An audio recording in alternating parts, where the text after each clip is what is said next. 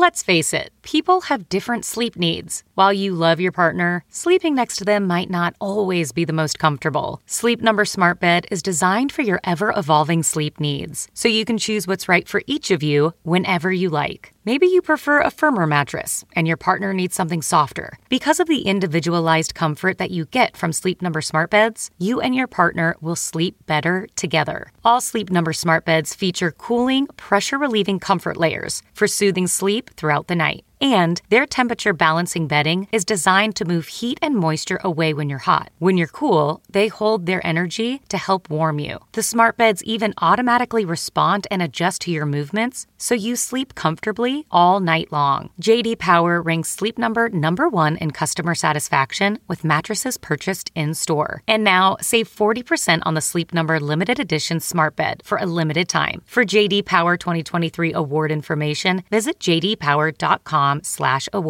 Only at a Sleep Number store or sleepnumber.com. I'm Mick Garris, and this is Postmortem. The drive-in theater is now a state of mind, trapped in the ozone of the past. It's more a genre than a physical entity these days. We are a far cry from the heyday of open-air, big-sky poetry of watching movies from your car under a blanket of stars.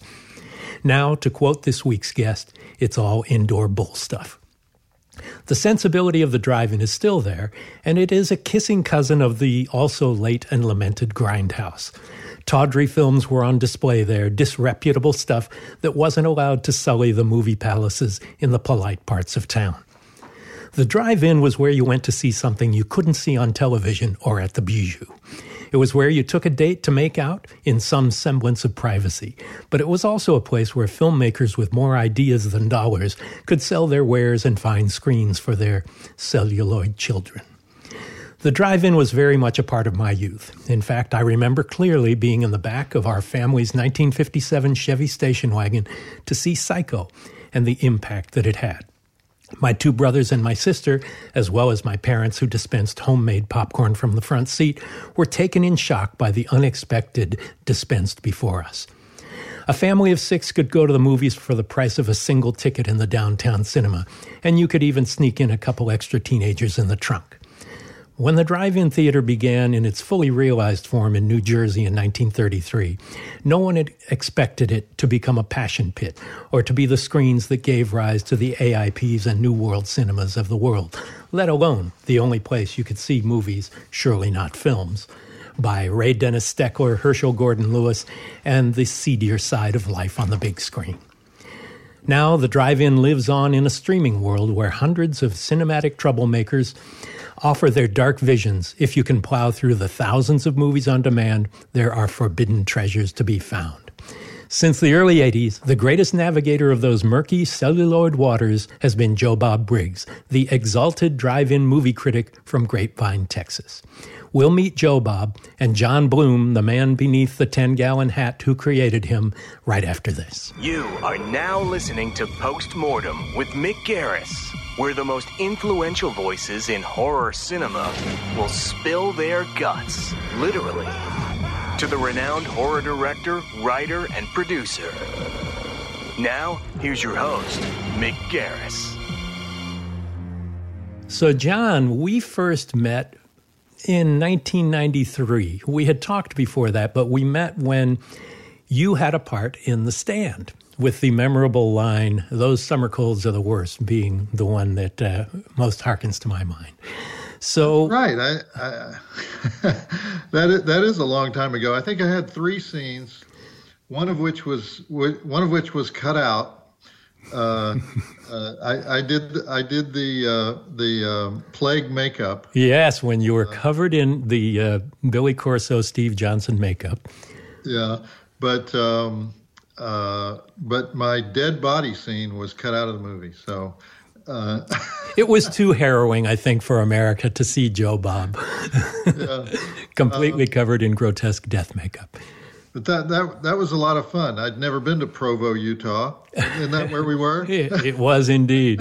We shot everywhere in Utah as well as 5 other states. Yeah. For that. But yeah, actually, I guess I'm not surprised that you would remember that line, but fans do come up to me and quote that line. Is that right? And try to get my approval for the way they say it. Well, at that time, the reason I thought of you was the character in the script and in the book was actually named Joe Bob. And That's right.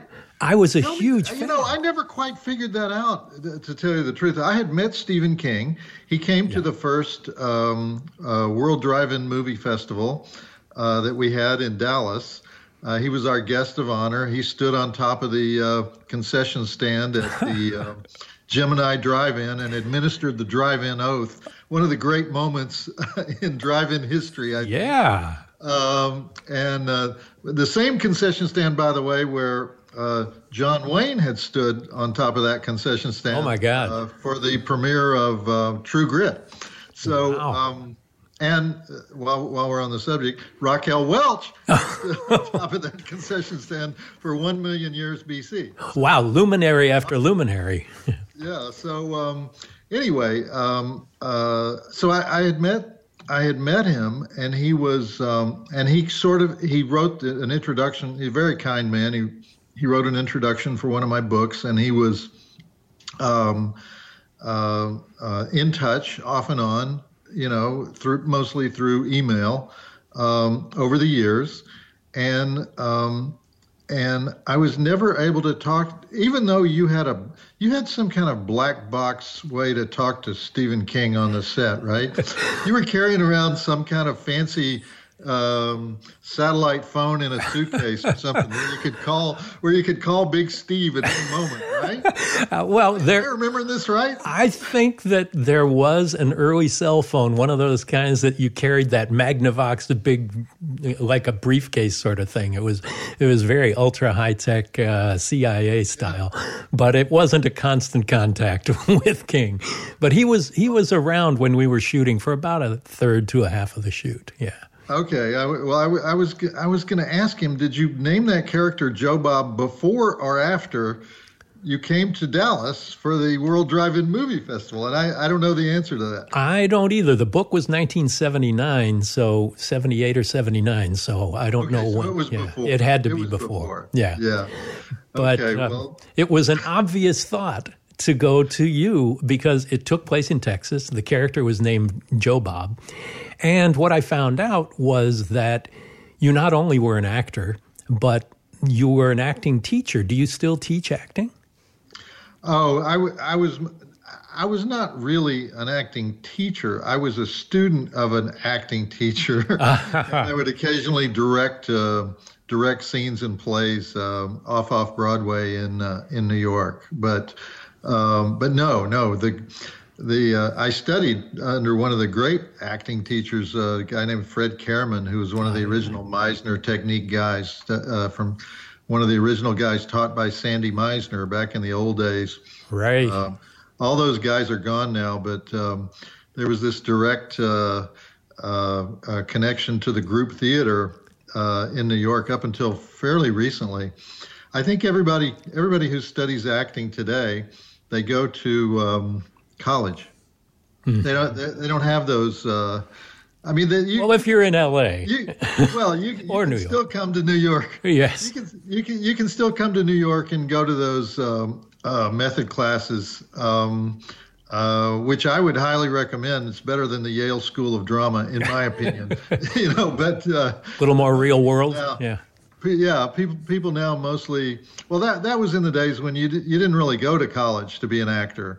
You didn't want to waste your 18 to 21 years, when you could get those jobs, So, well, when I was doing that. When you went to Vanderbilt, you were on a sports journalism scholarship. Is that right?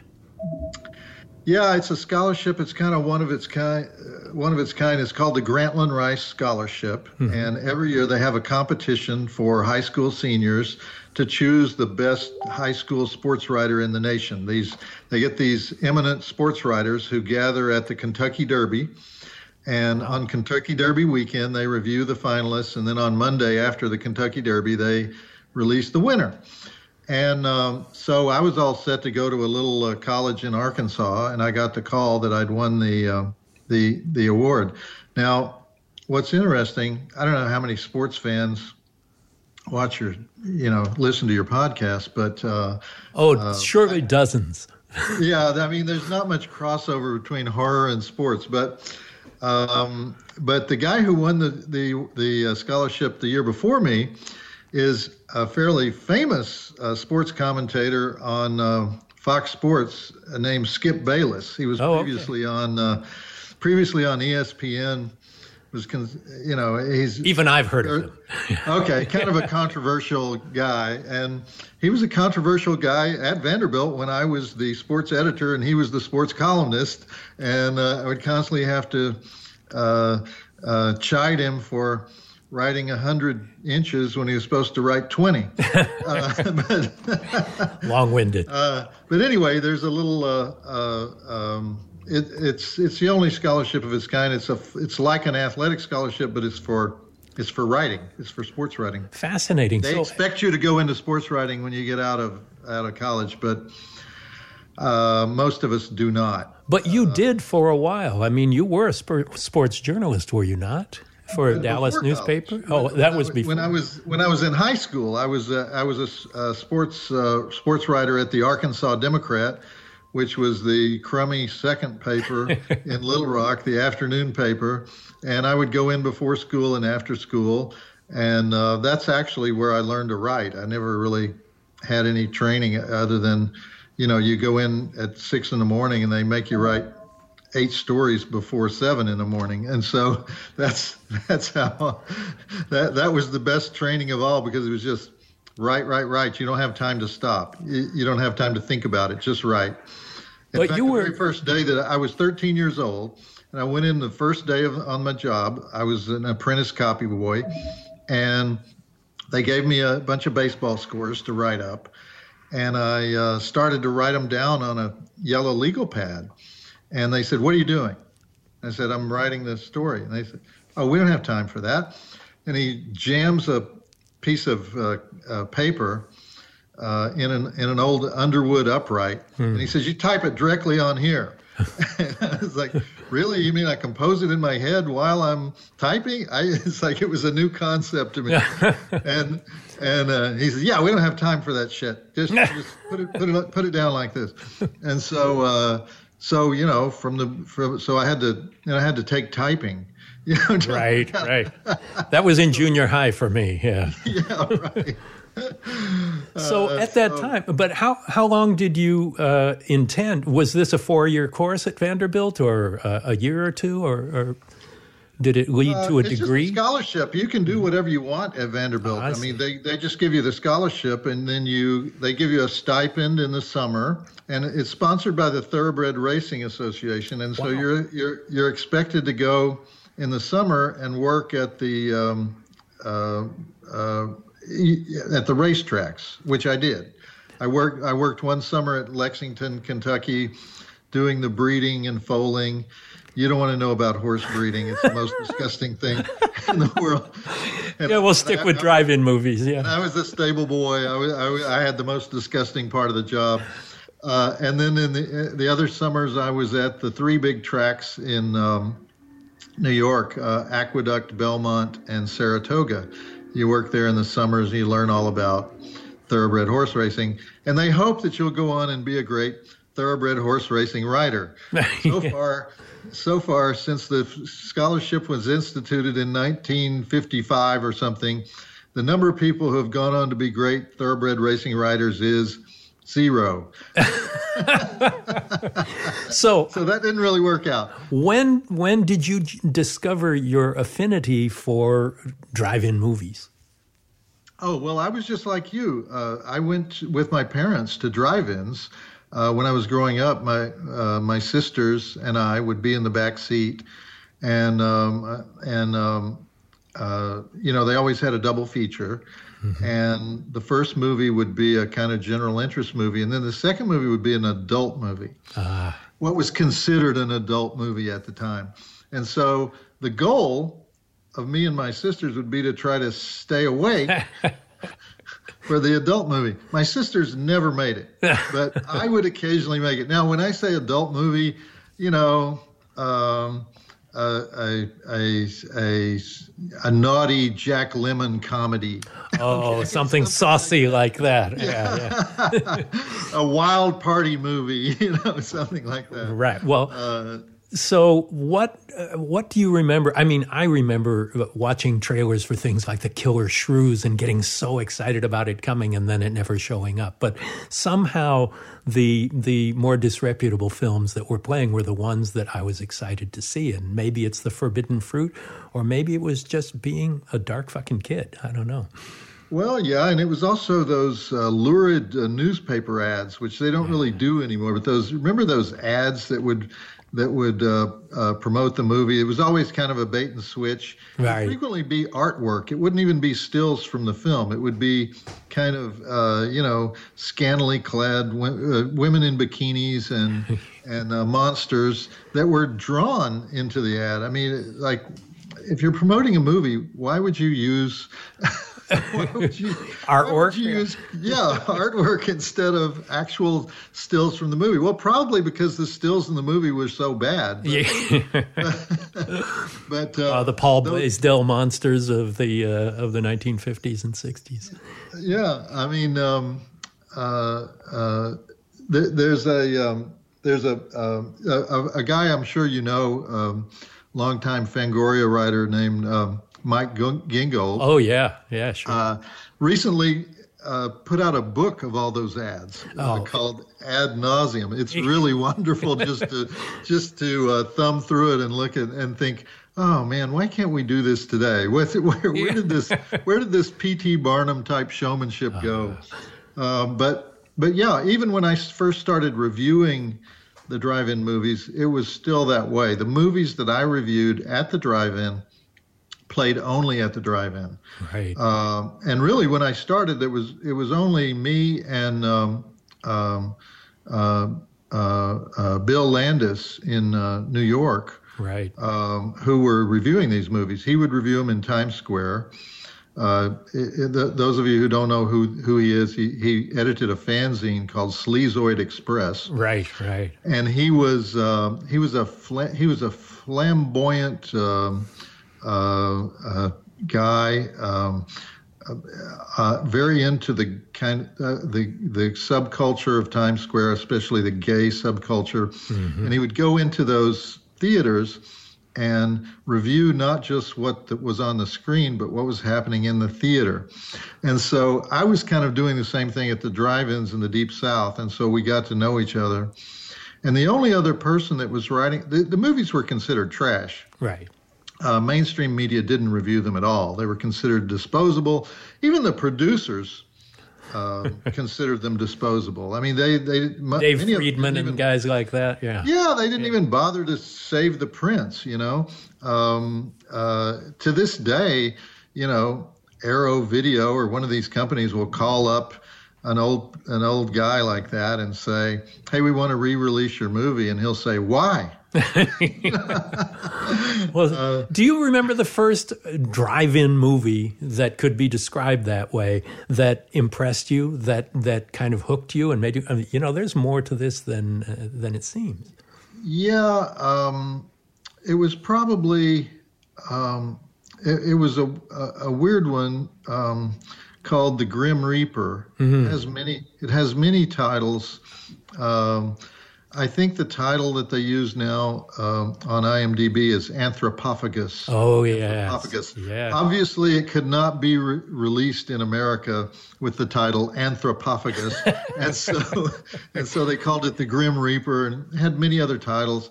I was never clear at the time whether it was an American movie, an Italian movie, or a Greek movie. I tried to figure it out, and I couldn't. And that's part of the...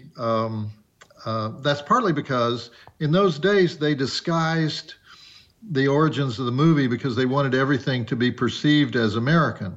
Right. They changed the name of the directors and all that in the credits. Oh, they would change every Italian name to John Smith and Gordon, Smithson and so and even all those great Italian directors that we revere today all had fake names that they used at one time or another, and they all did things like put a carton of Kellogg's cornflakes on the table in the scene, so that there would be some connection to America, so that they could get that U.S. release, because that's where the money was, in the North American release. And it's funny that, and then years later, when another generation discovers the films and they go over to Italy to meet these guys, they're just like the American exploitation directors. They're like, why? Yeah. Who are you? Junk? Yeah. What movie? Yeah. What was the first one that you reviewed as Joe Bob Briggs? It was Anthropophagus. Oh, it was. Okay, the Grim Reaper. Yeah. Right. I mean, if you want to say, as a child, what did I? What formed that connection for you? Probably, I remember being really, really scared by when I was really young, and I don't even know how I was allowed to get into the movie. Whatever Happened to Baby Jane? Oh yeah, which I saw, which I think is in. Is it in some widescreen format? Or something? Yeah. I think Warner Brothers recently released it widescreen. I remembered it as being just overpoweringly threatening. Those two old ladies were just the scariest thing I'd ever seen. Hagsploitation, yeah. Yeah. So not a typical horror film, but very powerful stuff. I mean, that was around 1964 or something like that? I think so. Yeah, I mean, 63 or 64. Yeah. So my parents should not have allowed me to see it, but I don't know how I got in. But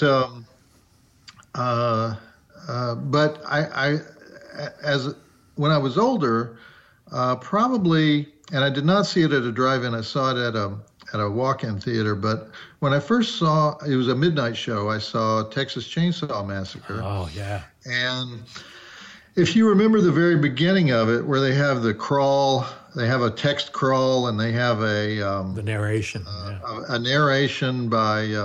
I'm blanking on the guy from Night Court. Yeah. Exactly. Yeah. John Larroquette. Yes. John Larroquette does the narration, and they go to an old cemetery, and nothing has really happened yet, except there's a lot of sort of subliminal images, like 4 frames or 6 frames images that are flashing, and these sounds of, I don't know what it is, ripped flesh, I guess it's supposed to be. So there's all these subliminal sounds, and there's that text crawl, and there's that narration, and that's all you've seen. There were people walking out of the theaters. There were people walking out. Wow. Just from the introduction. Just from that. Just from the fact that it's called the Texas Chainsaw Massacre and that emotional setup that Tobe Hooper did, they're already walking out. And I'm thinking, oh my God, I've never seen anything like this. Wow. So the potency of it, the power of this visceral movie, is that what kind of connected you to it? Yeah, and I think Tobe never really got credit for that aspect of it, of all that stuff that he did alone in the editing room. All that stuff that he packed into the background of the movie is kind of what makes it work, because it's one of those movies where a lot of the stuff in it is a bit goofy. Yeah. And if it didn't have that, if it didn't have that soundtrack on it, and if it didn't have those sort of secret images on it, you would be laughing. And there is no musical score. Tobe is co-credited with creating just the soundtrack, which he was beating like trash can lids, and he was just bowing things, and just, it's a brilliant, effective subliminal score without being musical. Yeah, I always point out to people that in the dinner scene, the final scene, or I guess the next to the last scene, Grandpa keeps dropping the hammer, and they keep putting it back in his hand. why aren't we laughing uproariously at that? Yeah. Why isn't that hysterically funny? Because everything before has created such tension that we can't laugh at the meat hook and all of that. Yeah. So that was probably the most influential early movie that I saw. Yeah, that's 1974. Because I didn't see Night of the Living Dead until later. Oh, me too. And we're about the same age, so we have the same kind of roots. And I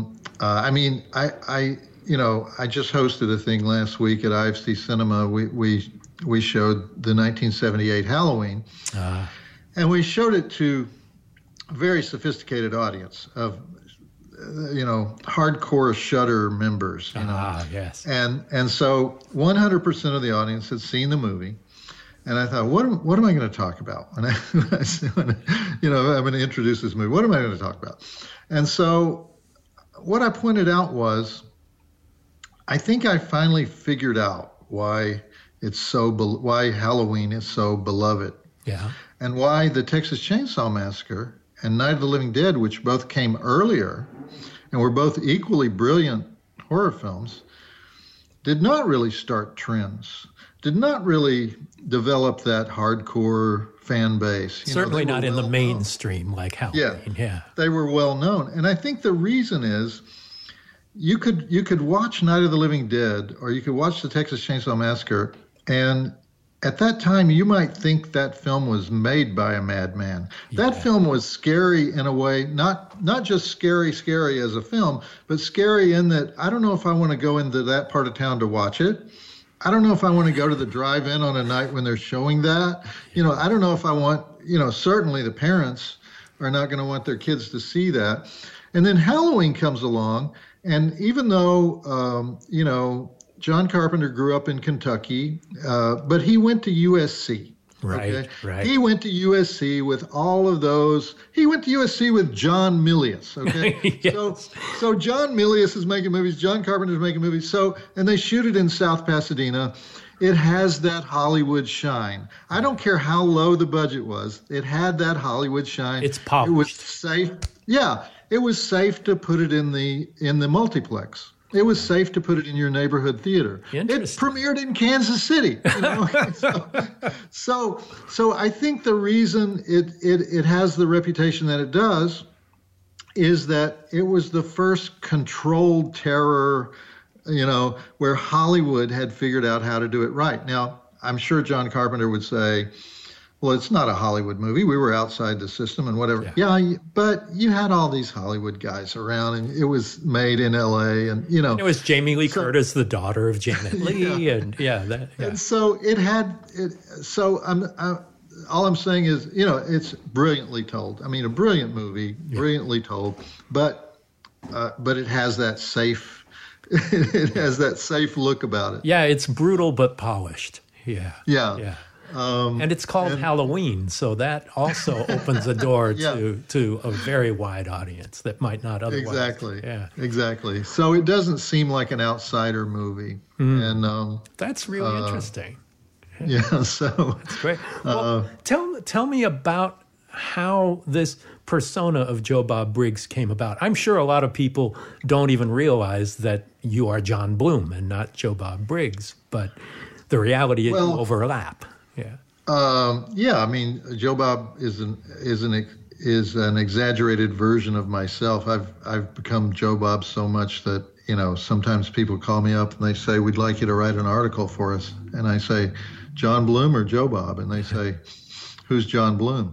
Exactly.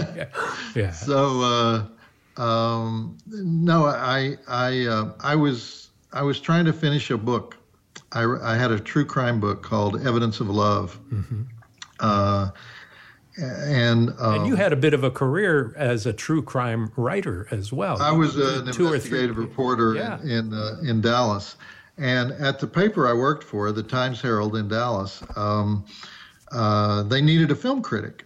And my friend was the entertainment editor. And I said, can I be the film critic? Because I'm tired of like having to run off and do these articles all over the country because I can't finish my book. And so I like the idea of being the film critic where I can just like watch the films.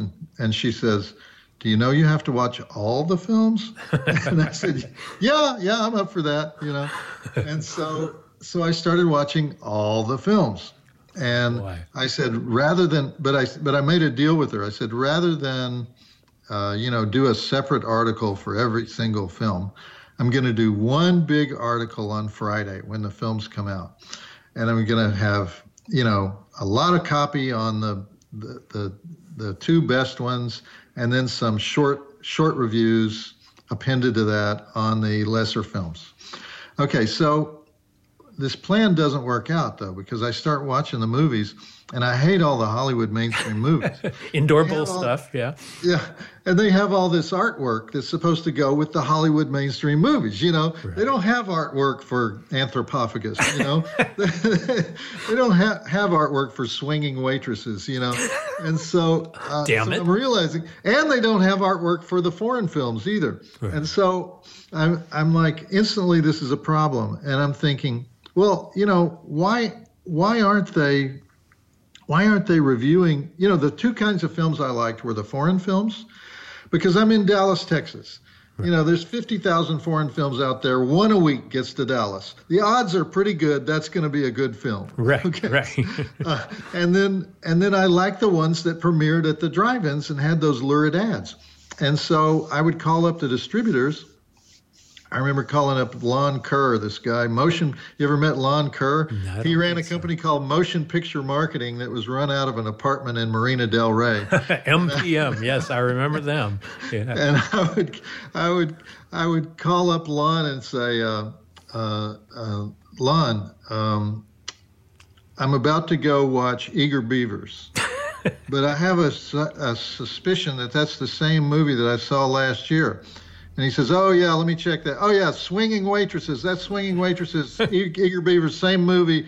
Yeah, we're sending it around the country again, different title. And then I would say, well, and then when I call him up, say, Lon, I need a still for this movie. He says, you know what? He says, go over to this theater. The guy there is Vinny. Go over there at 10 o'clock on Thursday morning. Have him run the film for you. Wherever you find something that you like, tell him stop the film, cut a frame out. Take the frame. And that's how we got stills for these drive-in movies. The respect for cinema, yes. And so, so the guy that, so anyway, I created Joe Bob in order to be a way to talk about these films in a positive way. Right. People don't realize that there is a great deal of scholarship in this. You genuinely love the movies. You genuinely know the movies and their history and how they led to one another.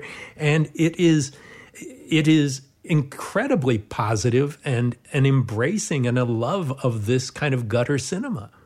Yeah. And the column was created called Joe Bob Goes to the Drive-In at a time when we were not supposed to review these movies. At respectable middle-class newspapers, you didn't review these movies. And so I conspired with the entertainment editor to put it in a part of the paper. Editors don't read their newspapers. The editor of the paper never reads his own paper. Right. He reads the front page and he reads the front sports page. That's it. And so we decided to put it in this Friday section that was full of discount furniture ads, and it was greasy. The ink came off on your hands. And we put it back on page 26 FF or something. And we thought by the time, we'll get this thing started, and by the time he notices it's in the paper, it'll be well established. Well, that's exactly what happened. We got instant interest in it and fan mail, and so it kept. By the time he noticed it, we were popular. Right. And so that's how I got it into the paper. And then the real turning point for the column, one of the earliest supporters of the column, I don't know who sent it to him, was Roger Corman. Wow. And so Roger called me up and he said, I love your column. I love I forget which of his movies I'd reviewed, but he says, when you're in LA, please come by. And so I went. But you remember his old production studio on Venice Boulevard? Absolutely. The Lumber Yard. Right, where all the Jim Cameron stuff that Jim Cameron art directed and the like was done. Yeah. So I went to the Lumber Yard, and I remember the very first thing happened. Roger's showing me, the Lumber Yard and the editing suites. He had some editing suites there, and he had some. He had a kind of a Star Trek spaceship set there. Battle Beyond the Stars and all of that at that time. Yeah. And there's all these parts of the Lumber Yard that are still a lumber yard. And they throw all this junk from the old movies into a pile in the corner. And I'm looking over into the junk, in the lumberyard, and I said, Roger, you threw away the mutant. That's the mutant over there.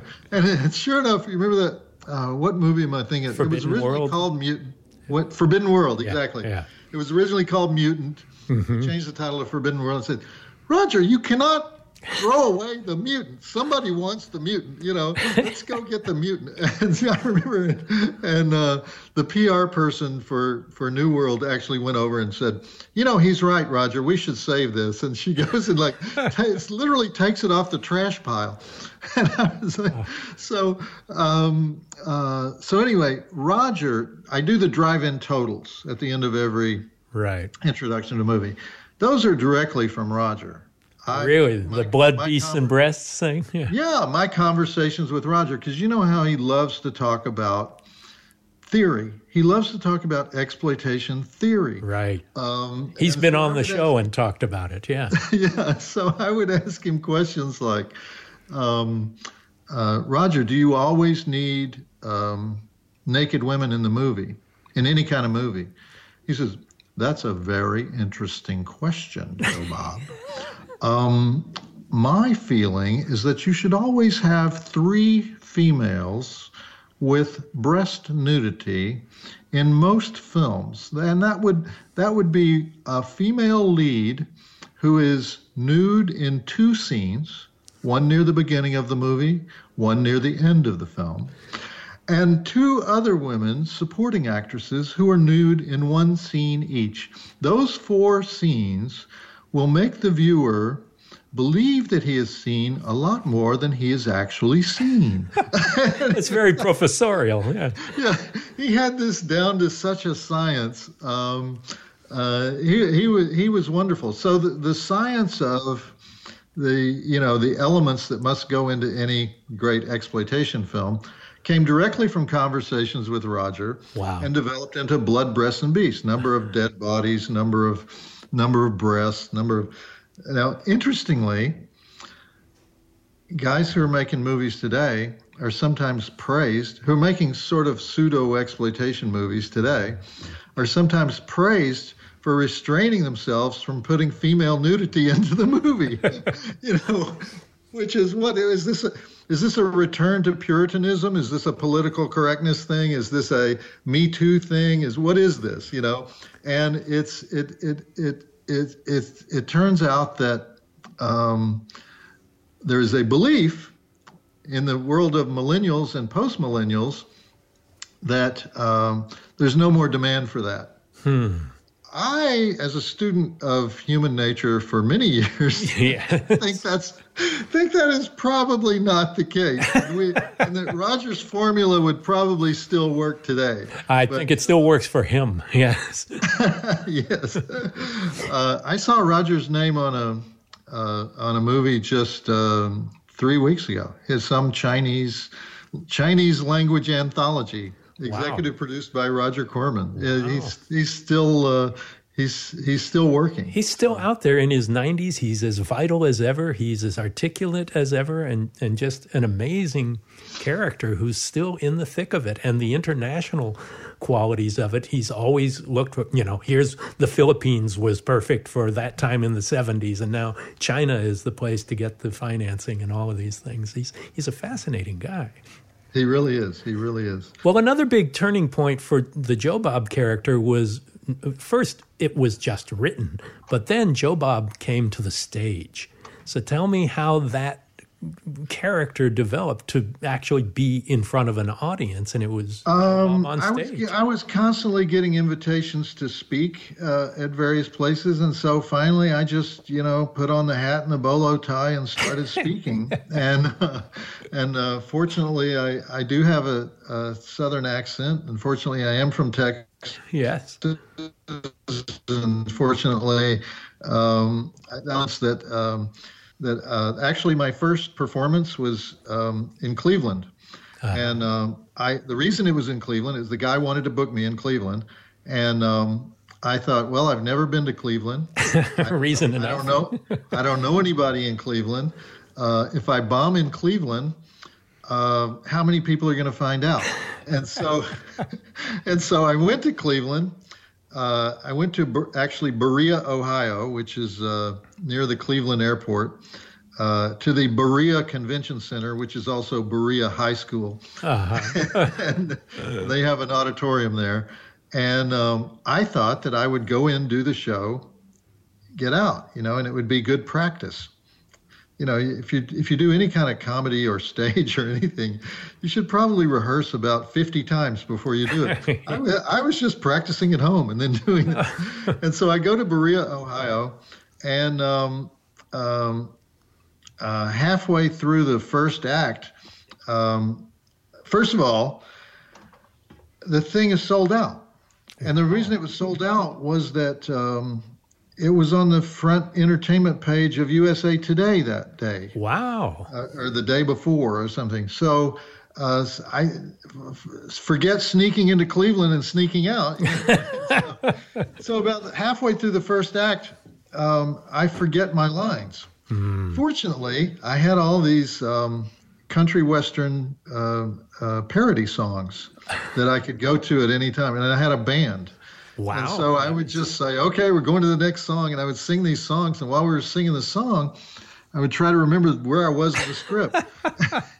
And it was really shaky throughout like that. But I managed to get through the thing. When it was over, I didn't know how to get off the stage. And so I just kind of walked down into the audience and walked out into the lobby and said good night. And the audience followed me into the lobby, and I did 20 more minutes in the lobby. This is like an Andy Kaufman routine. I know. And so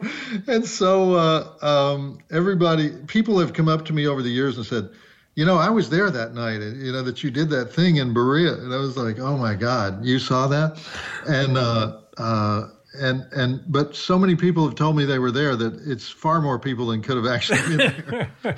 But from then on, I was like, oh my God, I'm never doing this again. Oh yeah. But then of course somebody wanted to book me 2 months later, and I started. In the early days, I always worked at a club called Wolfgang's in San Francisco, in the North Beach area, and I was the only comedian that worked there. All of the acts were punk bands. Oh, interesting. And you're surrounded by strip clubs on the North Beach at that time. I would be there on a Wednesday night, and they were really kind to me. It was the guy who owned Fillmore West, the same guy. Bill Graham? Yeah, it was his club. But it was his tiny venue, Right. And so I would work there. They were the guys that told me, the first night that I worked there, they said, okay, we owe you $1,000 or whatever it was. How do you want it? And what they meant was, do you want it in hundreds or 50s or whatever? And I said, oh, well, let me give you my address. You can mail the check. And the guy says, never do that. And I said, what do you mean? Never do that. He says, you're working in nightclubs now. He said, and I said, I don't feel comfortable carrying a lot of cash out in the middle of the night in this neighborhood in San Francisco. He says, you got a garment bag? And I said, yeah. He says, let me show you how to do it. And he shows me where to put the money in the garment bag. This is so shady. And I was in that world, that kind of seedy nightclub world for a while, until I, got the job, and it was not a a huge paying job, but I got the job on the movie channel. Yeah, which that had to be a big turning point for you because, first of all, as a journalist and doing your live comic shows, but you're known as the drive-in movie critic, and that reaches a particular audience. But suddenly you're on television. And I was actually just hired to be a guest, a guest host for 1 month of shows, 4 Friday nights on the movie channel, and they liked it. It was just the Lazy Boy recliner with the horns on the back. That was it. Right. It was me in the chair. No trailer yet. None of that stuff yet. And and so they liked it enough that they said, well, come back for another month. So I came back for another month, and I came back for another month. I stayed there 11 years. Wow. I don't even think we had a contract for the first 3 or 4 years. Wow. It was just come do another show, come do another show, come do another show. And so the show just kind of developed organically. And I said, from sitting in the chair staring at the camera, it was like, maybe we should add this, maybe we should add that, maybe we should have a guest, maybe we should have a male girl, maybe we should have, anything that fit the world of drive-in movies. So we just kept adding things and adding things and adding things. And then finally, after 11 years, they changed format.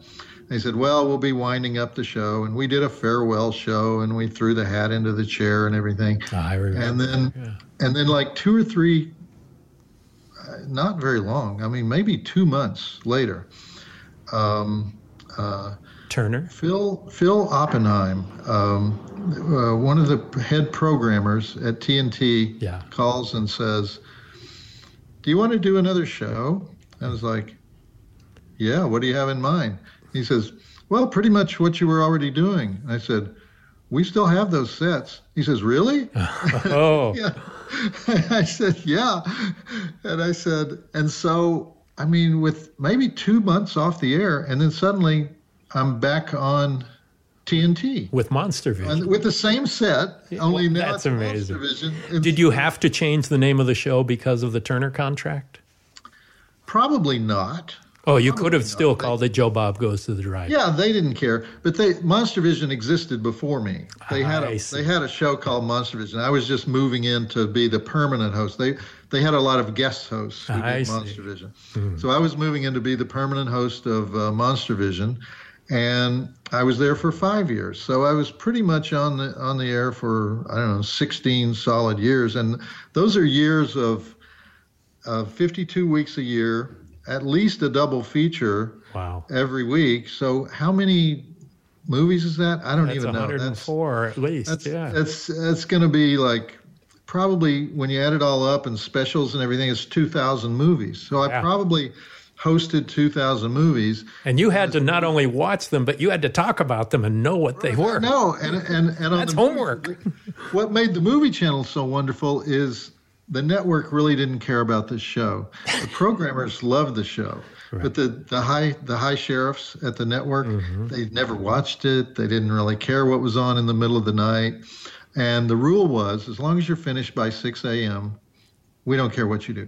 And so, the programming day starts at 6 a.m. You can finish at 4:30. We'll finish with, we'll fill in with cartoons. And so we had no format rules.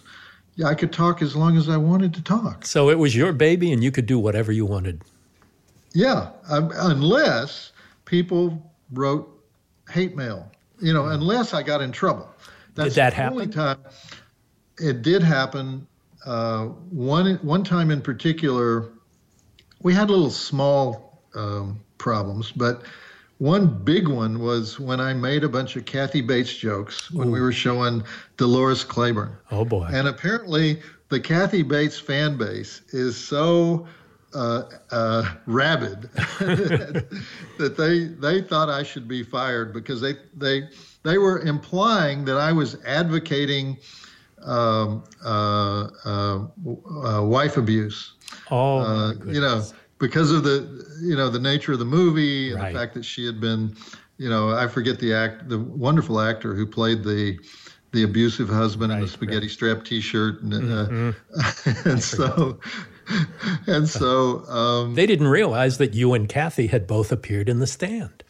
That's right. And so that got to the top, and it's like, why is he saying these, anti-woman stuff on the air? Is he saying this every week? What's going on here? And, we had to explain ourselves, and it came just short of a formal public apology. I'm opposed to formal public apologies. And tell me the philosophy behind that. Well, and the reason is, first of all, they always sound phony. They always sound like you're just trying to protect you're just trying to cover your ass. Right. I invite people to continue to talk about whatever they're mad about.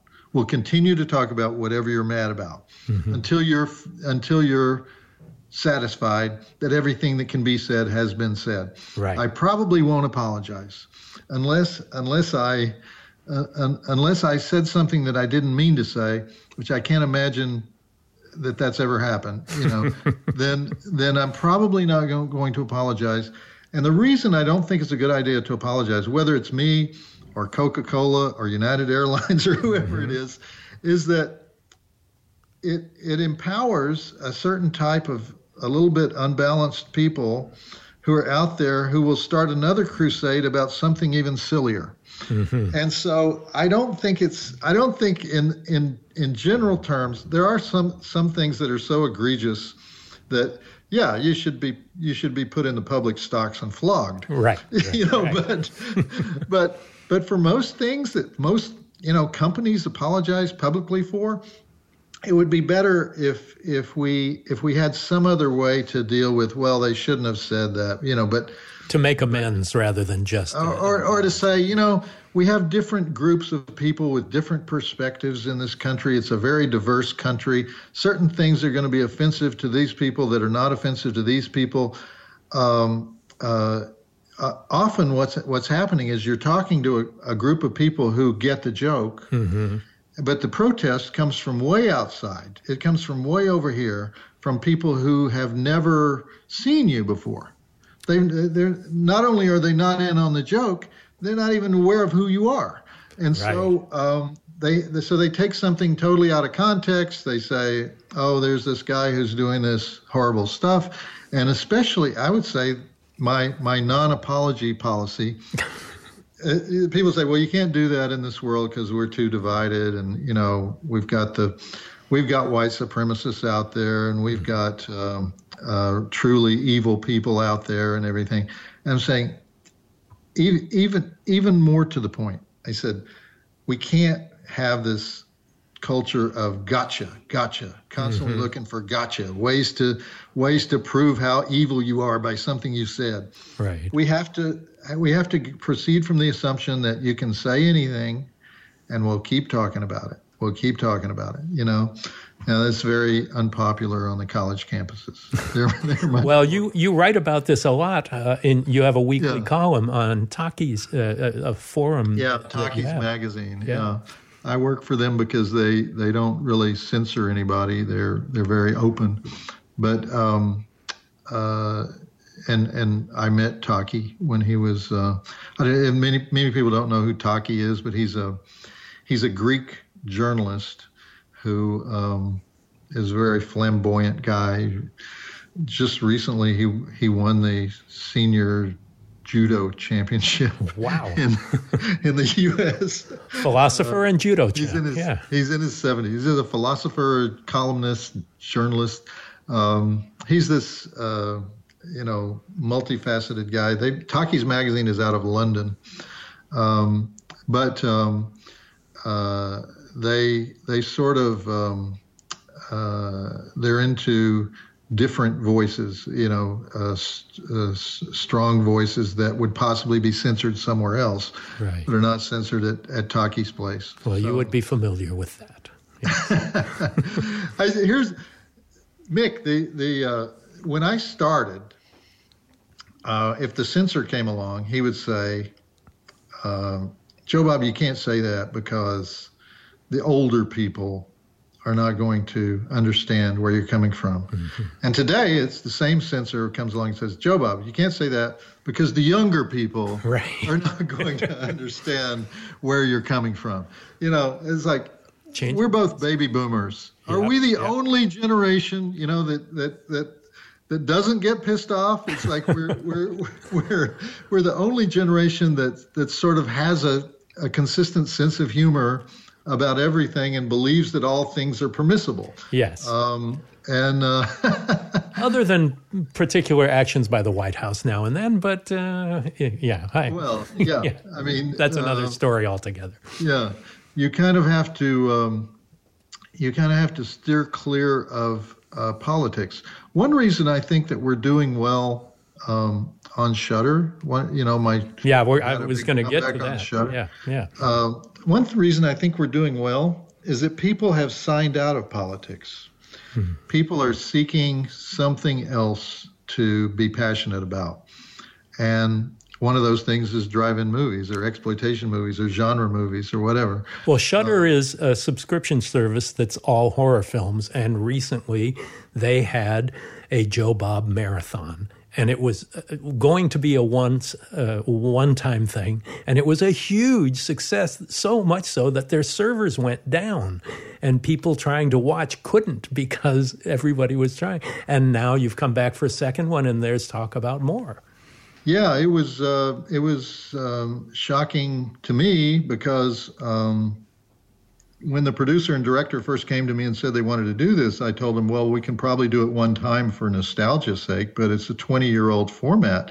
You don't do that in TV. You don't repeat in TV. And they were like, no, we think this is going to work. You know, well, what are we going to add to the show? Nothing. We're going to do the exact same show. The exact same show you did on Monster Vision. Really, the exact same show. And it's like, so. Did you still have the set for that?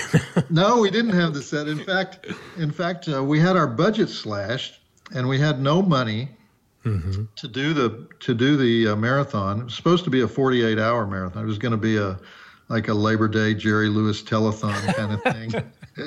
And we had our budget slashed, and it was slashed so low that we couldn't even get the chair with horns. Yeah. Well, we didn't think we could do it at all, and we were going to walk away. And the producer called me up and he said, "You know, a lot of these crew members have said they'll work for free."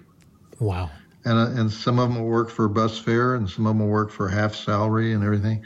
And I was like, "Well, I got to do it now." Mm-hmm. He says, "What do you want to do? You want to do just like 3 or 4 movies?" And I said, "No, we can't do that." I said, "It's got to be special or people are not going to tune in for it. And we got to do at least a day. We got to do at least 24 hours. So the idea was 13 movies in 24 hours on Friday the 13th. Nice. And so did you choose the movies? Yes, but with the director, a guy named Austin Jennings was a Monster Vision fan when he was a baby.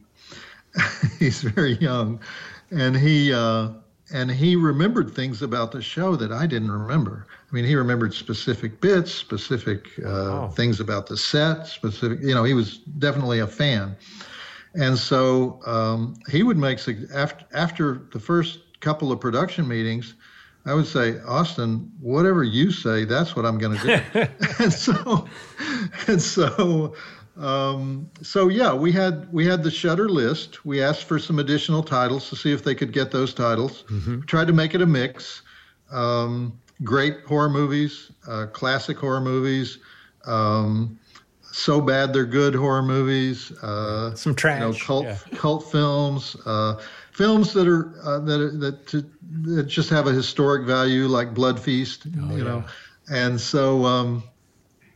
We had a Dave Dakota film. I said, we got to have a Dave Dakota film. He's made 9,000 films. It's like he's made more films than any other director in history. You know? so we showed, other than Takashi Miike, maybe. Right.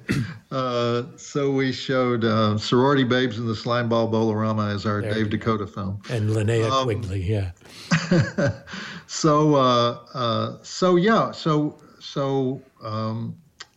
When we announced it, the first guy who posted about it, I think he posted on Twitter or Facebook, I can't remember which, was Stephen King. He said, "Oh, Joe Bob's going to do a marathon on July 13th. I will not miss it. I'll be there." Something like that. Full circle. So it was like, yeah. So I call Shudder and I say, "Well, what do you think?" And they say, "We didn't really expect this level of interest." Mm-hmm. I was like, okay. So on the night that it happened, I tuned in at 9:00 when it's supposed to start, because we wanted it to be appointment TV. We're going to hold back we wanted people to show up and be on the social media and enjoy it all at the same time. So I start getting these texts. "What's wrong with this fucking thing?" Oh, no. "I'll never give another dollar to this company." Oh. Who did this, and it's coming in on the email. It's coming in on the, for about an hour. And then after that hour, the messages suddenly shift, and it's like, OMG, OMG, OMG, OMG. Wow. "Joe Bob, do you know what's happening? Do you know what's happening?" "No, I don't know what's happening. I know everybody's pissed off. You broke the internet." Yoo-hoo! The internet. It's like, is that a good thing? "Oh, that's a great thing. Can anybody see the show?" No, they can't see the show because you broke the internet." Well, I kind of wanted people to see the show. I kind of worked hard on, it's like, "No, this is great, Joe Bob." And so these little viewing pods developed of people that were sharing their anguish at not being able to see the show. And then occasionally they had these engineers working through the night, and occasionally it would come back on smart TVs. If you had a smart TV, you could watch it. If you had a laptop, you couldn't watch it. And it would be available on phones, and then it would be, and so they would say, "I've got it." Some guy in Akron says, "I've got it," and he starts streaming it on Twitch. For all the other people that can't get it. And then one of the guys got banned for life from Twitch. Because he was streaming your show? Because he was streaming the show. And we were like, we had to make an appeal on his behalf and try to get him reinstated.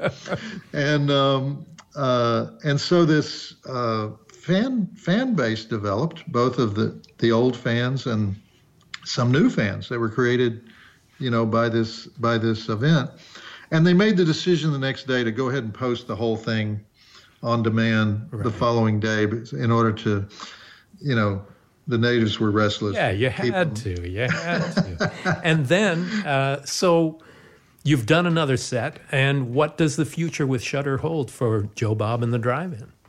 Well, we're doing a Thanksgiving marathon called Dinners of Death on Thanksgiving night at 9:00 again. Hopefully we won't spill a Pepsi on our Commodore 64 or whatever we run the system on, but we're gonna have it's a mini marathon. It's only 4 movies, but it's called Dinners of Death. It has one of my favorite movies of all time in it. They don't like me to tell the titles. Okay. I can't reveal the titles. Okay. On Christmas, we have a Very Joe Bob Christmas mini marathon. Nice. On December 21st, which is the Friday before Christmas on Tuesday, and another mini marathon with 4 movies. And that mini marathon is one franchise. Okay. I can say that much about it. Okay. With a very special and distinguished guest. Ooh. Then we're going to do, in March, we're going to do a weekly double feature for a while. Nice. So we can look forward to the holidays with Joe Bob Briggs. Exactly, yeah. That's great. Well, I really appreciate the special distinguished guest we've had today on Postmortem. And well, thank you, Mick. First time we've seen each other in a while. We got to talk about your hair. There are 2 guys in horror. There are 2 guys in horror who still have the 80s hairband hair. I the whole time I've been talking to you, I feel like I've been talking to the bassist for Whitesnake. Because and that's you. And do you know Kevin Van Hentenryck? I don't. Kevin Van Hentenryck, he's the star of Basket Case. Oh, okay. Yes, of course. I know who he is. Yes. And he's famous for his hairband hair. His curly hairband hair, yeah. I just saw him 2 or 3 weeks ago. He still has the same hairband hair, and so do you. But I didn't for a long time. Well, we're gonna start a website called Hair of Horror. And you're gonna be the number one. You're gonna be the number one guy on culprit. Yeah. Well, it's great catching up with you, John, and I'm thrilled about the success on Shudder, and reading the Talkies magazine columns every week is always really liberating and fun in a lot of ways. And I'm happy to be able to have a conversation with John Bloom so that people know that there's something more behind the Joe Bob persona. Okay, well, one of these days you're going to come on the show and you're going to have a conversation with Joe Bob, and it won't be as much fun. Anytime. It'll really gig you. Anytime. I'm ready. Okay. All right. John, thanks so much. That was really great. Hey everyone, Joe Russo here, Mick's Postmortem producing partner. Are you a listener in the Denver, Colorado area? Well, don't miss our guest this week, Joe Bob Briggs, live and in person at the Denver Film Festival this Saturday and Sunday, November 10th and 11th. You can find tickets at denverfilm.org. If you're enjoying Postmortem, it would be a great, great favor to us for you to rate and review and subscribe on iTunes or your favorite podcast app. You can access all of my video interviews and behind-the-scenes documentaries, things like that, at mickgarrisinterviews.com. Reach us on Twitter at PostmortemMG and on Instagram on PostmortemGram. Thanks a lot for listening. Thanks for listening to Postmortem with Mick Garris. Download new episodes every other Wednesday and subscribe on iTunes.